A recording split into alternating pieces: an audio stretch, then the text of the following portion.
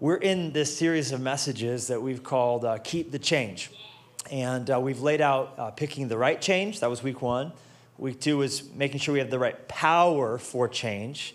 The third installment, we talked about a plan for change, that we would hear consistently, act instantly, that we would speak carefully, and that we would serve constantly. And that's going to be our plan for change.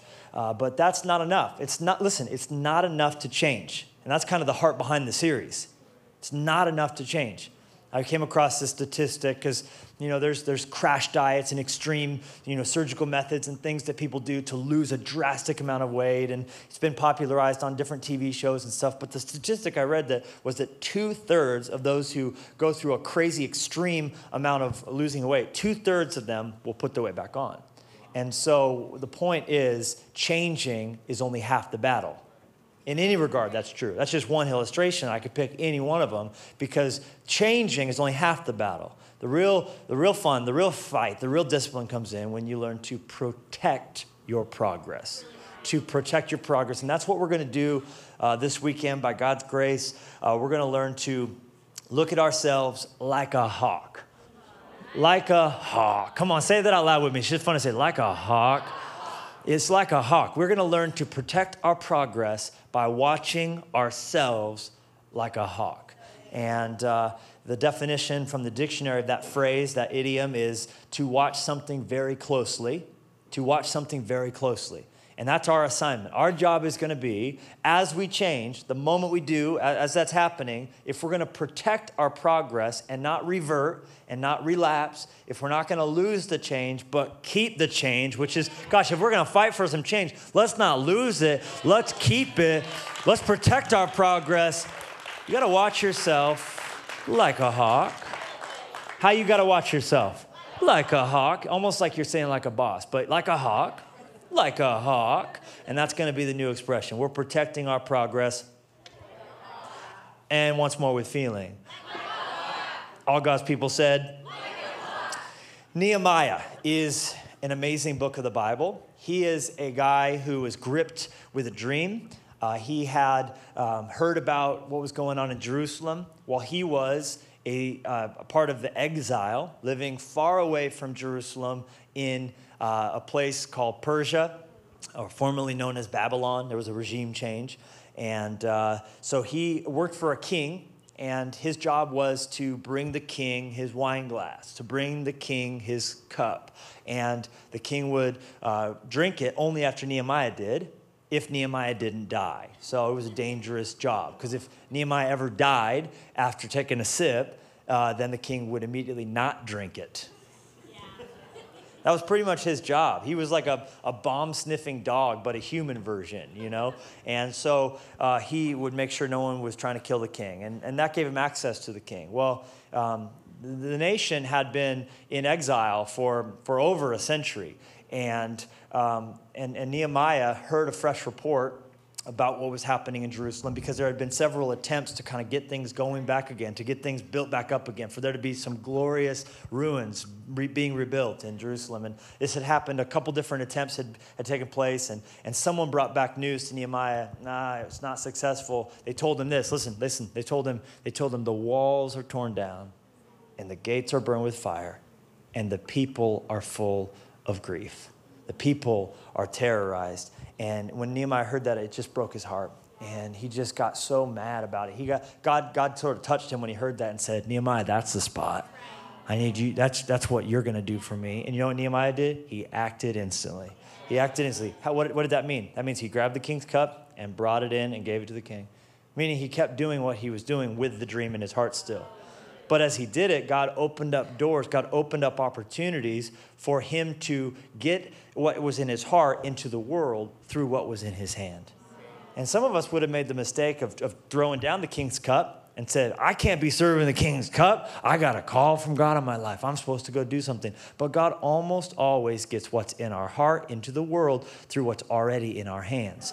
And we got to be faithful where we're at. So many of us make the mistake of rushing out to pursue a calling before it's time because God wants us to be faithful in small things so we can be entrusted with more. And many of us have been given dreams we're not ready for yet, but it will be unlocked in due season if we don't get impatient. And so Nehemiah kept doing the small stuff, just like David did. David gets a new anointing, just keeps taking care of the sheep, keeps bringing food to his brothers. He's the blooming king of Israel. But no, he's just being faithful in small stuff. And in time, it came to pass. So Nehemiah brings the cup in. King's like, yo, you look sad. Yeah, brokenhearted about my people. Well, is there anything I can do about that? Well, you could give me money, and you could give me bodyguards, and you could give me access and a passport and a governorship. And the king's like, yeah, that's cool. Just how long do you think it'll take? I think I can get it done in this long. Go at it. Go at it. How did God get what was his heart into the world? Through what was in his hand. So don't despise whatever's in your hand, because it is not the enemy to getting what's in your heart out. It is going to be the very way that God brings it to pass. If you're faithful, if you don't rush, if you don't do anything hasty, bloom where you're planted. Don't miss the ministry that's under your nose. You got a referee's whistle in your hand? Use it. You got a piece of chalk in your hand, teacher? Use it. You got a stethoscope in your hand? Use it. You drive an Uber? You got the steering wheel in your? Use it. Are you a mom? You cook meals and use it. Use it. God wants to use what's in your hand to release what's in your heart. Not my sermon. So Nehemiah goes and rebuilds with the people of Israel, rebuilds all the walls. They had been broken down for 141 years. Better men than he had tried to do it. Religious leaders had tried. No one had been able to. Just a cupbearer. God needed the cupbearer with a vision, with a dream, with a call of God in his life. So don't tell me you're unqualified. Don't tell me you can't do something great for God. This guy's only qualification was drinking Kool-Aid for a living and almost dying. And so he ends up 52 days. That's how long it took. 52 days to do what couldn't be done in 141 years. And that's even more impressive when you consider the obstacles and the opposition and the difficulty that came up as they tried to do this thing. Because there were these haters. Side note, always going to be haters when you do something great for God. So get over it. It's not going to stop. So these guys, their names were, get this, Sanballat, Geshem, and Tobiah, who I like to call the fantastic Mr. Fox. Because they showed up to hate on everything Nehemiah and the people were doing. And I wrote down a little list of the kinds of things that they resorted to. Here we go.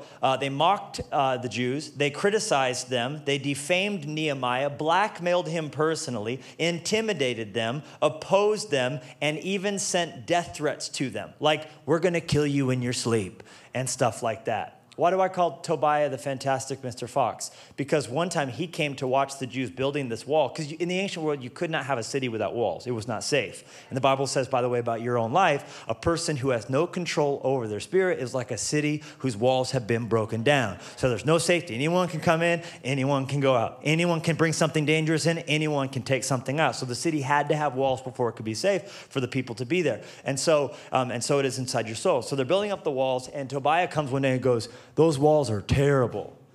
And everyone's like, thanks. It's like building a wall here. Those walls are the worst walls I've ever seen. And they're like, okay, cool. That's awesome that you think that. And then he goes, that wall is so bad, if even a fox got on top of it, it's going to fall down. Ooh, burn, this, yeah. And he looked to his friends, and they were like, dude, you're the worst. So I like to call him the fantastic Mr. Fox, just for that reason only. So anyhow, these three, what was their problem? Well, they stood to lose ground if the Jews took ground. And there's going to be some people in your life who they think that the more you decrease, the more they increase. But that's not true, because blessing, God's got his own blessing for each one of us. And so just this idea, if I tear you down, if I cut into you, if I hold you back, it's going to and somehow make me feel better. It always makes you look weak. It always makes you look small to tear other people down. It never causes you to gain in status, never causes you to gain into influence. If you try and make people feel small, it just makes you look small. And yet that's what they thought. And they had a financial interest in staying in control of the trade, staying in control of these things. And so they did not want the heart of Nehemiah to come out into the world. They did not want this call from God to be realized. And so all through this thing, they had opposition. Matter of fact, it got so bad, Nehemiah issued this is chapter 4, that the people had to work on the wall with a sword strapped to their side as they worked. And that was his response to the intimidation. He's like, everybody strap on your sword. And so they, from that point on, they built, listen to this, with a sword in one hand and a shovel in the other. And you just gotta love that mentality that they were ready to defend what they were building. We gotta always be ready to defend in our lives what God's building. And you gotta protect your progress. So they get done with the wall, 52 days, this thing's done. Nobody believed it could be done, but everybody knew that God had done this thing, and it could not have been done and explained humanly. And so what next? Well, after 52 days of building came 24 days of revival. 24 days of church service, 24 days of singing to God, 24 days they marched around the walls. And guess what? They didn't come falling down. All the people marched on the wall. Take that, Tobiah, put it in your fox, and smoke it. And that doesn't make any sense, Pastor. I know, I'm just moving right along. Listen. 24 days of revival. Why? Because the walls were built, but the people were not. And if they didn't deal with spiritually what was wrong inside of them, then the walls wouldn't matter because they would still have no control over their spirit, you see? And the reason for the exile, the reason they had lost the privilege of living in the promised land was because of three things: time, money, relationship, idolatry. Time, money, relationships. And idolatry actually is under all three of the first ones. I don't even need to say idolatry. I don't need to say the other three. I could say idolatry. Because the way they were spending their time, they did not honor God with it. He said in that paradigm, in that dispensation, in that day, you're supposed to take a whole day off and rest, and we should have that principle of rest and just kind of as a rhythm of life. But it was a way of trusting God, because he was saying, I believe, God, you're going to provide for me if I take a day off in 6 days, but my worship of you, you'll provide as though I had been working that day and even beyond. But they weren't doing that for a long time. They weren't trusting God with their time. They were not honoring God with their finances. They hadn't been tithing. They haven't been giving, haven't been doing any of the things that would keep their hearts aligned to heaven. I think it was Warren Wiersbe who said, whenever someone's soul begins to slip, you always first see it show up in their finances, because our hearts are so tightly connected to heaven. So that's a good way to keep the pulse. Like, I wish there was a way to know if I'm on fire for God. Yeah, just look at your checkbook. You'll find out, because your heart, it tells what your finances are doing. So anyhow, their time, their money, and then their relationships, they were being aligned to and forming alliance with and dating people that were pulling them away from God, marrying people that were pulling them away from God, just as Solomon had, which started the decline after the glory days of David. And that's what began the division of the nation and all the weakening that happened, which is why our Swipe Right series that starts up in just 3 weeks' time is so important. This book coming out into the world to learn how our relationships cannot get in the way of our forward progress by us making the wrong decisions when it comes to our love life. So those are the three things,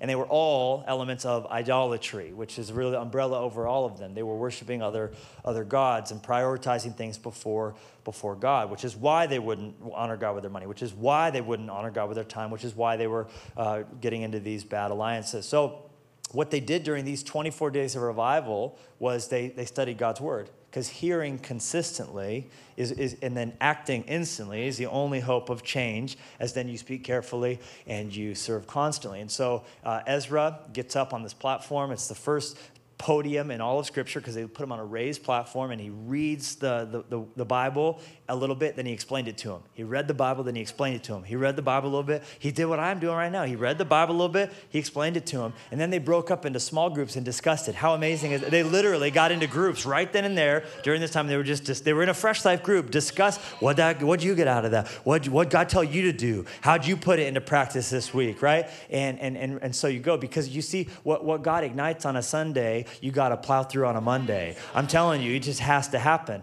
And so that's what they were choosing to do. And so it was beautiful. And they began to be convicted deeply as they read passages about time and about money and about relationships. Someone said the Bible's not relevant. Are you kidding me? Is this not still our life today? We've got problems in our time, got problems in our money, got problems in our relationships. And so as they began to get these things aligned, the people were so sad, and the people were just, it was like God opened their eyes up to see in the mirror, dang, we brought this on ourselves.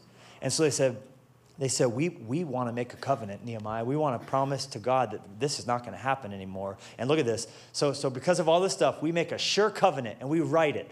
Our leaders, our Levites, I like them already, and our priests, they seal it. Okay, in the next chapter, listen, the next chapter is the names of every head of every household, every family. They came in and wrote their name down. Like, yeah, me too. I'm going to honor God with my time. I'm going to honor God with my money. I'm going to honor God with my relationships. Yes, as for me and my house, we will serve the Lord. I'm going to act instantly. That's what happened. It was beautiful and amazing and so strong. And it ended like this. And we will not forsake the house of our God. That's how it ended. We will not forsake the house of our God. We're not going to not give so that there could be food in God's house. We're always going to fight so that the church can expand. We're not going to forsake the house of our God. And Nehemiah's like, amazing, amazing, amazing. And so guess what he does? He goes back to Babylon. He goes back to the Persia, and he begins to, what does he do? Well, he didn't get too big for what was in his hand originally. So he goes back. God did something great for him. Yeah, that's okay. I'm going to go back to the simple things that I've always been called to do. And 10 years goes by. 10 years goes by. And we would be tempted, if we were writing the story to make the movie, we would just say happily ever after, right? But unhappily, things unraveled. And now we pick it up. We're all caught up sufficiently. And 10 years goes by. Nehemiah comes back to visit. And in verse 4 of Nehemiah 13, it says this. Now, before Nehemiah got there, Eliashib, the priest, having authority over the storerooms of the house of our God, was allied with Tobiah.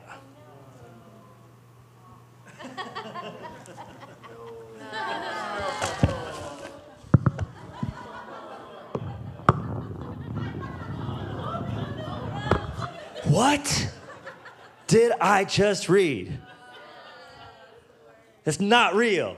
It can't be real. But it is real.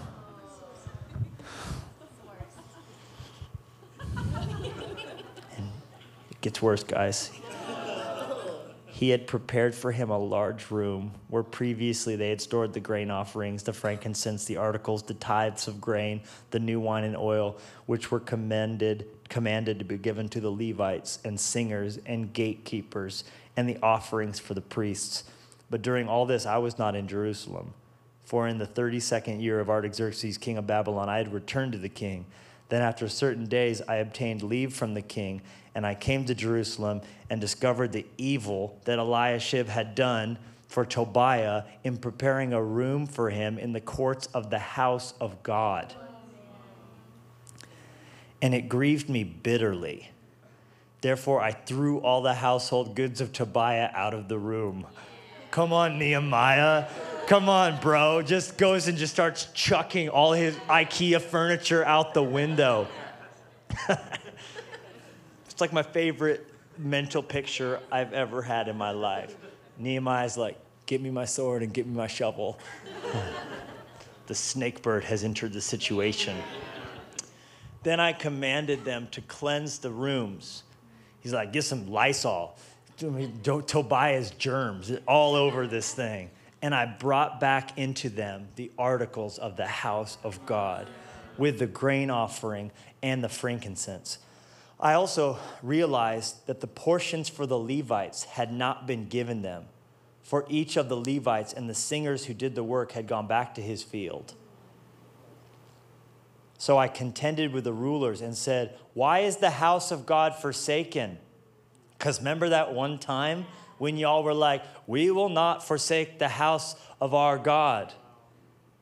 And then notice up in verse 15, it says, in those days, I also saw people in Judah treading wine presses on the Sabbath and bringing in sheaves and loading donkeys with wine, grapes, figs, and all kinds of burdens, which they brought into Jerusalem on the Sabbath day. And I warned them about the day on which they were selling provisions. Men of Tyre dwelt there also, who brought in fish and all kinds of goods and sold them on the Sabbath to the children of Judah and in Jerusalem. Then I contended with with the nobles of Judah, and I said to them, what evil thing is this you do by which you profane the Sabbath day? Did not our fathers do thus? And did not our God bring all this disaster on us and on this city? Yet you bring added wrath on Israel by profaning the Sabbath. So it was at the gates of Jerusalem, as it began to be dark before the Sabbath, I commanded them that the gates would be shut. Someone say, shut the gates. And charged that they must not be opened till after the Sabbath. Then I posted some of my servants at the gates so that no burdens would be brought in on the Sabbath day. Now the merchants and sellers of all kinds of wares lodged outside Jerusalem once or twice.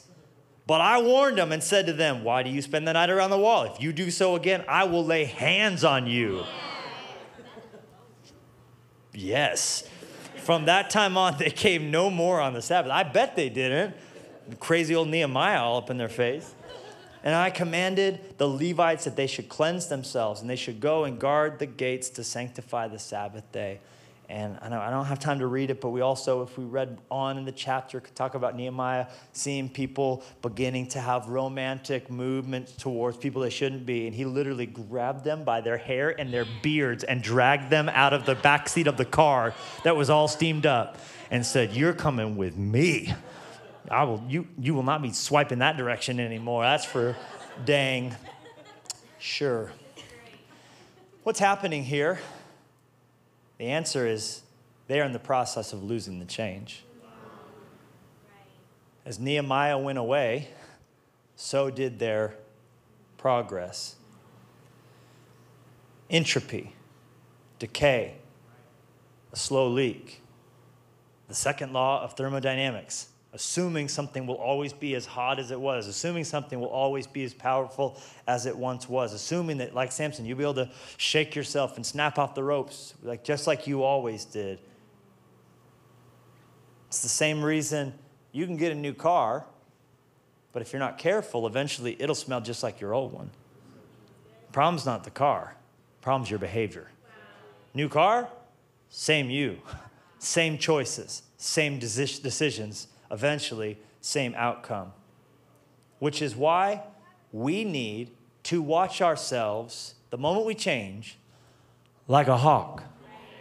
We got to watch ourselves very carefully, knowing this about ourselves. Because if you keep doing what you always did, you'll keep getting what you always got. And if God calls you to do something new, to act instantly on it, if you don't keep doing it, you will not keep the change. And this is all over Scripture. Watch yourself like a hawk. Watch yourself like a hawk. Watch yourself very carefully. It's in the book of Galatians. Galatians says, keep an eye on yourself. It's in what Paul said to Timothy. He said, keep a close watch on yourself. It's in the book of Acts. This was to the Ephesian elders. Keep watch over yourselves. It's in the book of 2 John. Look to yourselves. Look to yourselves. Watch yourself. Keep a close eye on yourself. Yourself is tricksy. You gotta watch yourself, right? There's a devil, sure. There's a world, yeah. But I got enough problems just minding my own dang self. I don't know about you. I don't trust myself more than I can throw myself. I can't throw myself very far. Gotta watch yourself like a hawk. Hawks see 8 times better than humans do. Crazy good vision. I was researching it. I spent way too much time this week. I thought a follow-up book might need to happen through the eyes of a hawk, right? Watching yourself like a hawk. Apparently, it's amazing because we only have humans do 180-degree field of vision. They have almost 360 degrees. With their eyes positioned on the side of their heads, they can see stuff that's basically behind them. They got eyes on the back of their head. Their bird eyes are straight Wonkville, you know what I mean? Like just... and they can see stuff so far away, and they have to because they can travel like 150 miles an hour, and they have to be able to see where because they're going to get there in a moment. So they got to see way ahead of them, and they do this thing called wheeling up in the sky. Just round and round they go. They don't have to flap. They can just on a glide, and they're looking. A mouse, a grasshopper. They said if you had eyes as good as a hawk does, you would be able to be up on a 10-story building watching ants crawl around on the ground below. That's just straight crazy. And then I read this one article that said that they have this new laser surgery that eventually they say could give humans like 25 vision. where right now something you would have to be 5 feet away from to make out carefully, you would be able to see at 20 feet, that we would have eyes about half as good as a hawk's eyes. I said, that's straight Avenger stuff. A hawk eye, give me a bow and arrow, I will do it. I don't know. But I need that for myself. I need that for me. I need that to keep an eye on myself because I know myself and what I'm capable of the trouble I'm able to get myself into and the thought patterns that I resort to and revert to and habits and old ways of life that spring back in and the way I give into temptation. Yeah, we change. That's great. That's only half the battle. Now you got to keep it. Oh, you caught the car. Good job, doggy. Now what are you going to do with it? Like, how are you going to keep this change? And that's our question. How do we protect our progress? Because know this, your soul doesn't have cruise control. And if you're not actively tracking, you will always be backtracking. The moment you let yourself out of your sight, you will be out of control. So you have to watch yourself like a hawk. You have to almost visualize yourself watching yourself, saying the things you say, doing the things you do, monitoring your progress so that you're not letting those things slip. You will drift if you don't pay attention. Drifting is our default state. Take your hands off the wheel driving down the highway. Your car will immediately begin to drift. It will not stay between the lines, and neither will you. We have to watch ourselves. Active retention is the price you have to pay for, nope, I said it wrong. Active attention is the price you must pay for retention. That's why it's called paying attention. You have to pay, the price is attention in order to have retention. You will lose your change if you don't keep paying attention to it and keep watching it and monitoring it. All right? So what do we need to know then? Here we go. Losing the change becomes easier when, number one, you let the wrong people in. Know this about yourself. Losing your change, it will be the easiest thing in the world the moment you begin letting the wrong people in. Of course, all of us are just probably as flabbergasted as Nehemiah to think of them letting Tobiah have a room in the house of God. But think about it. They eventually were worn down in his advances. We know he kept trying to sugar talk Nehemiah. Come meet with me. I love you. That was one of his things he tried to do. He tried to distract him, tried to make it seem like he was his best friend. And Nehemiah saw through it, but eventually he kept this up. The people gave in. And I'm sure he wasn't living in the temple the first time he came. He was like, oh, I just want to come to dinner. Let's just have a meeting. Nehemiah's not around. He doesn't love you anymore, all right? Let's just come talk, and I have some ideas. And like the enemy, he's never going to be satisfied with just a toe in your life. He's always going to want more. You give him an inch, he's going to want a mile. He's going to want to shove his way in. You can't let him in. The Bible says sin is like a little bit of leaven. And the moment you make a little bit of compromise, you're just opening yourself up to more. It's that proverbial 1 degree. And when you're doing life with the wrong people, it becomes easier to make those kinds of decisions because you compare yourself to them. And at first you'll think, I'm doing good because they're so much worse than me, right? And so you'll feel good, but eventually you begin to settle. Eventually there's going to be a homeostasis, and we should always have active relationship. We're trying to reach people, love people. We have to be doing life with people who have the same values that we do. Otherwise, we will drift off course, which is what happened to them, and we'll eventually end up doing things we would say, I never would have done. Do you think at the revival, when they were signing the certificate, they would have ever believed they would come to a place of renting out part of the temple to a sworn enemy of their progress? I say no. But behavior is contagious. Behavior is contagious. Fortunately, so is good behavior. And that's why we pick the right people. We'll go to the right places. You know, I was reading about hawks a little, like I told you, and I found out that a group of hawks, a flock of hawks, that's fun to say, flock of hawks, is called a kettle. Gaggle of geese. This is an interesting one. A murder of crows. Yeah, that's what they're called. There's also a conspiracy of ravens. Like, did they give naming rights to Edgar Allan Poe? A conspiracy of ravens. But hawks are called a kettle.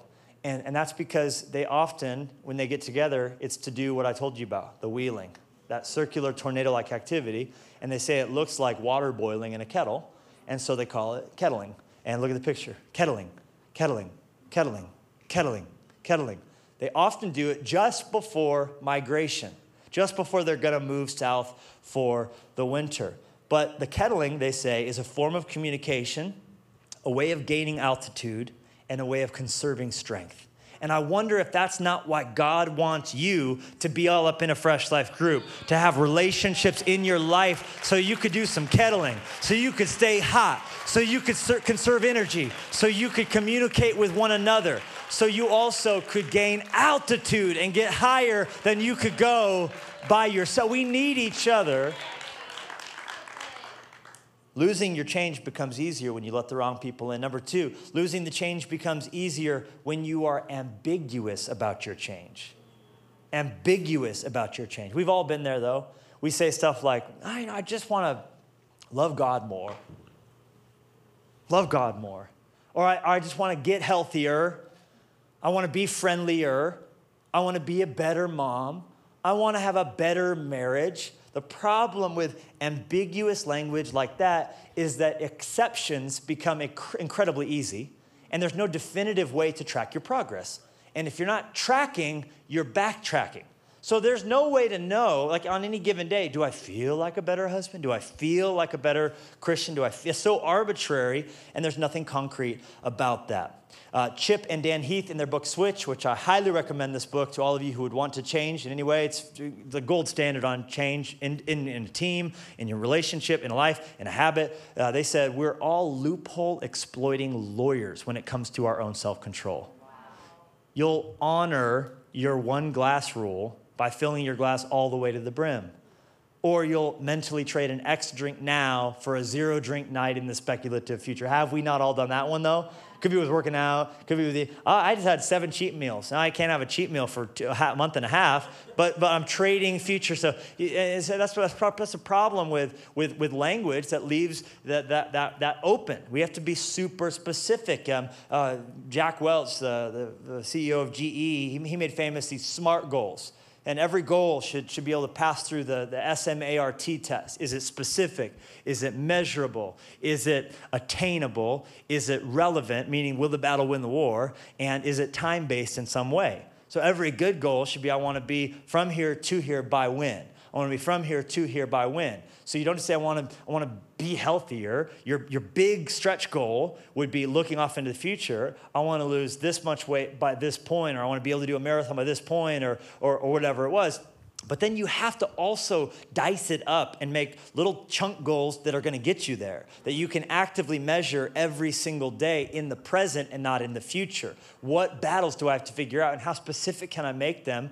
So like Nehemiah knew, if these people need to not better time management, better relationships, and be better. No, he said, no working on the Sabbath day, the first dollar out of every 10 that God gives you, and no relationships with anyone who does not white hot in love with God. So that's an easy way to do it. There's no wiggle room in that. And eventually they probably got to ambiguous language and began making exceptions, began to be the loophole exploiting lawyers that all of us become when we're not watching ourselves like a hawk.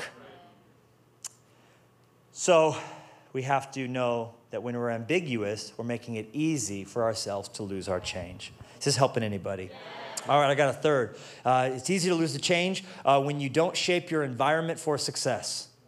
You have to shape your environment for success. Don't leave everything to willpower.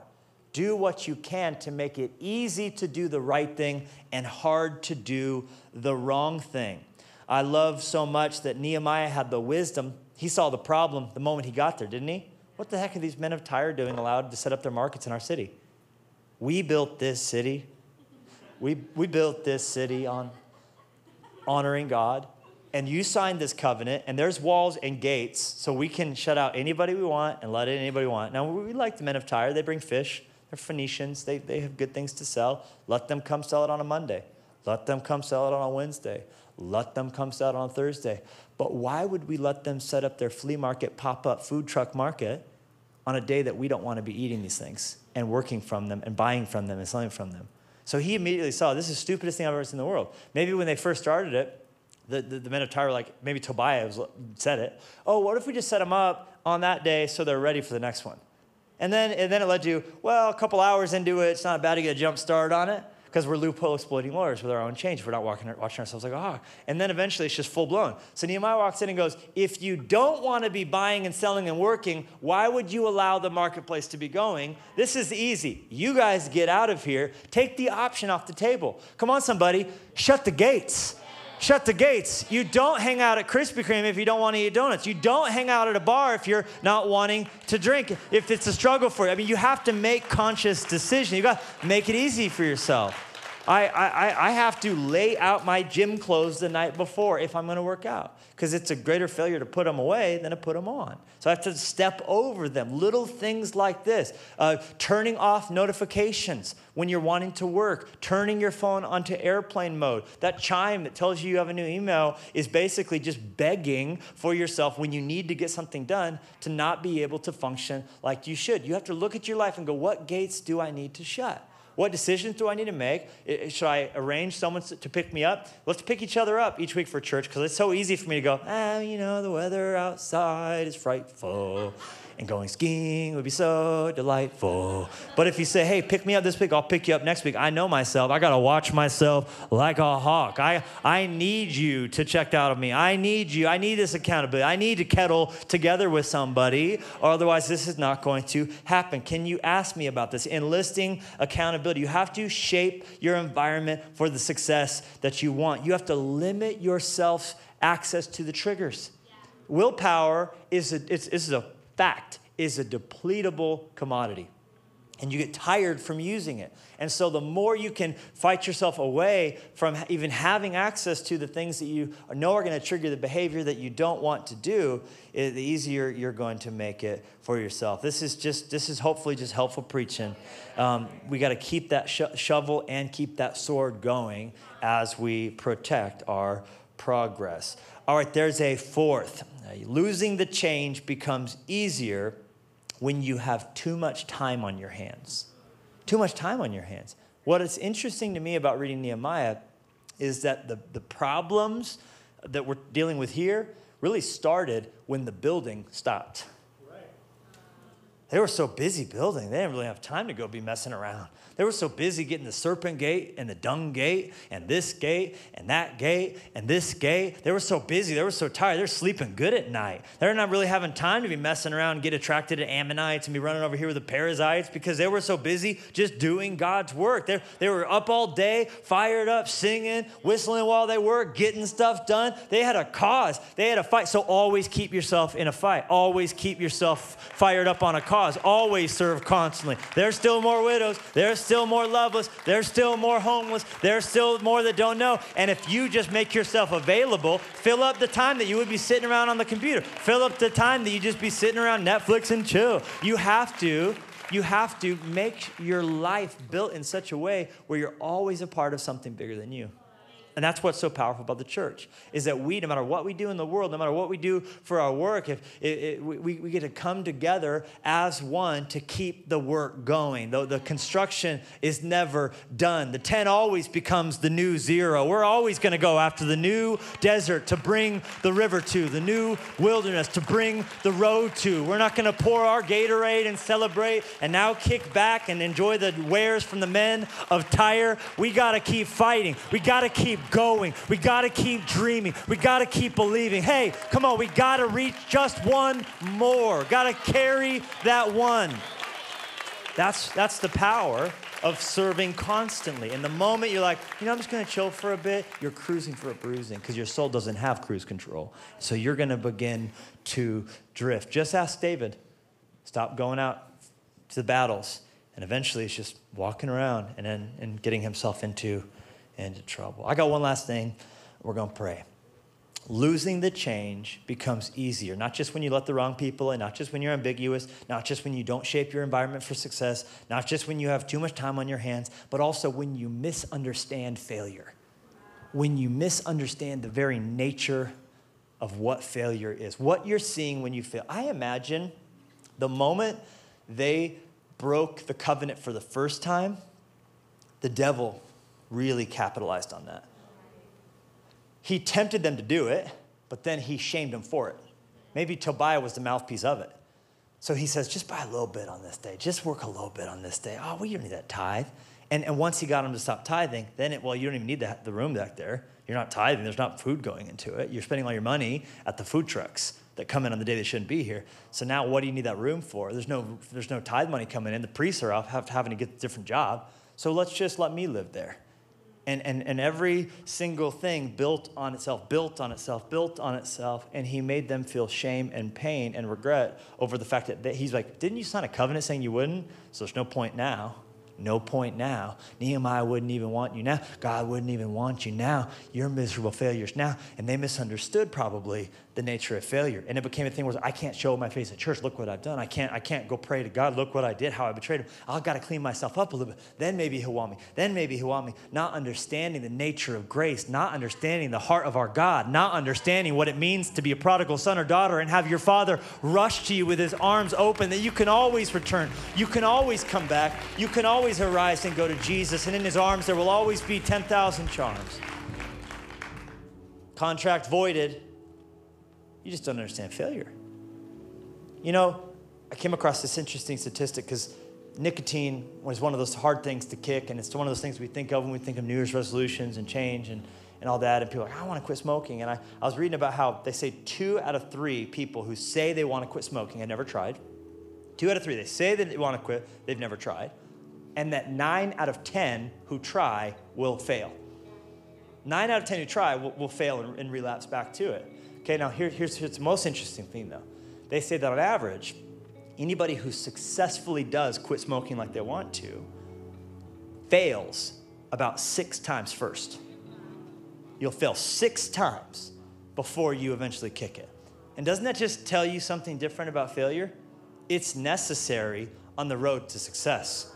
And who do we think we are to think that we're never going to make a mistake or we're never going to lose a battle? The key is to view failure as not a place to set up camp and live forever, but rather the road is going to be made in the wilderness, and it's not a parking lot and it's not in a hotel. So when you find yourself in the dry place of failure, when you find yourself falling down once again into a wilderness place, into a desert place, just remember it's not a parking lot, it's not a hotel, it's a road. And if you're on a road, you can get back up. We can kick Tobiah out, and we can keep on going, and we can begin tithing, and we can begin honoring God with our love life, and it's never too late, because the righteous man can fall down 7 times, but every single time he can get back up. And I came to tell you that no matter how much you've messed up, no matter how much you've lost, no matter how much you've slid backwards, that today's a brand new day, and God's grace, it has not been exhausted, and his compassions, they don't fail. He's faithful. He loves you. He hasn't given up on you. So today's a day to receive his grace and to start over again and to honor God with your present. And in time, it will become a new past, that you're proud of what God's done in you. So don't give up and keep believing that the best truly is yet to come, so long as it's called today. Would you pray with me? I just want to pray over you and just know that there's so many of us that we feel touched by this. And if you're in any way just feeling God speak to you, would you just raise your hand up to God just as a way of saying, God, this message touched me, and there's some progress at one point I fought for that I've lost, and there's some ground that I've lost, and at one point I had this, but now that I see it, I have drifted in this way, and I'm backtracking in this way, and I'm not retaining the change because I'm not paying attention to it. And so I hear what you're saying, and God, would you just touch every heart and every location who's dealing with this conviction, that you're just speaking to them, not out of shame, but because you love them, because you're calling them to something better, because you're calling them to something more. So I pray, God, that your Holy Spirit would begin to, even now, God, help them to see that they're no longer a slave. They've been redeemed by Jesus, by the blood of the Lamb. They're a son or daughter of the King, and whom the Son sets free shall be free indeed. So give them your peace and give them your grace and lead them into the broad place you want them to. We pray this in the name of Jesus. Come on, let's lift up our voices and thank God for his goodness and thank God for his grace. Thank you so much for joining us for Keep the Change. If at any point during this message you made a decision for Christ, we would love to hear about it. Click on the Know God tab at FreshLifeChurch.com and we'll send you a Kickstart pack that will help you just move forward in your relationship with Christ. If you are impacted by what Fresh Life is doing and would like to give above and beyond what you're giving to your local church for your tithe, please click the Give button at FreshLifeChurch.com to support what God is doing. If you have a story about how God is moving in your life, we would love to hear about it. These stories are a fuel to our fire and really encourage us here at Fresh Life. Please click Share Your Story at FreshLifeChurch.com or email us at story@FreshLifeChurch.com.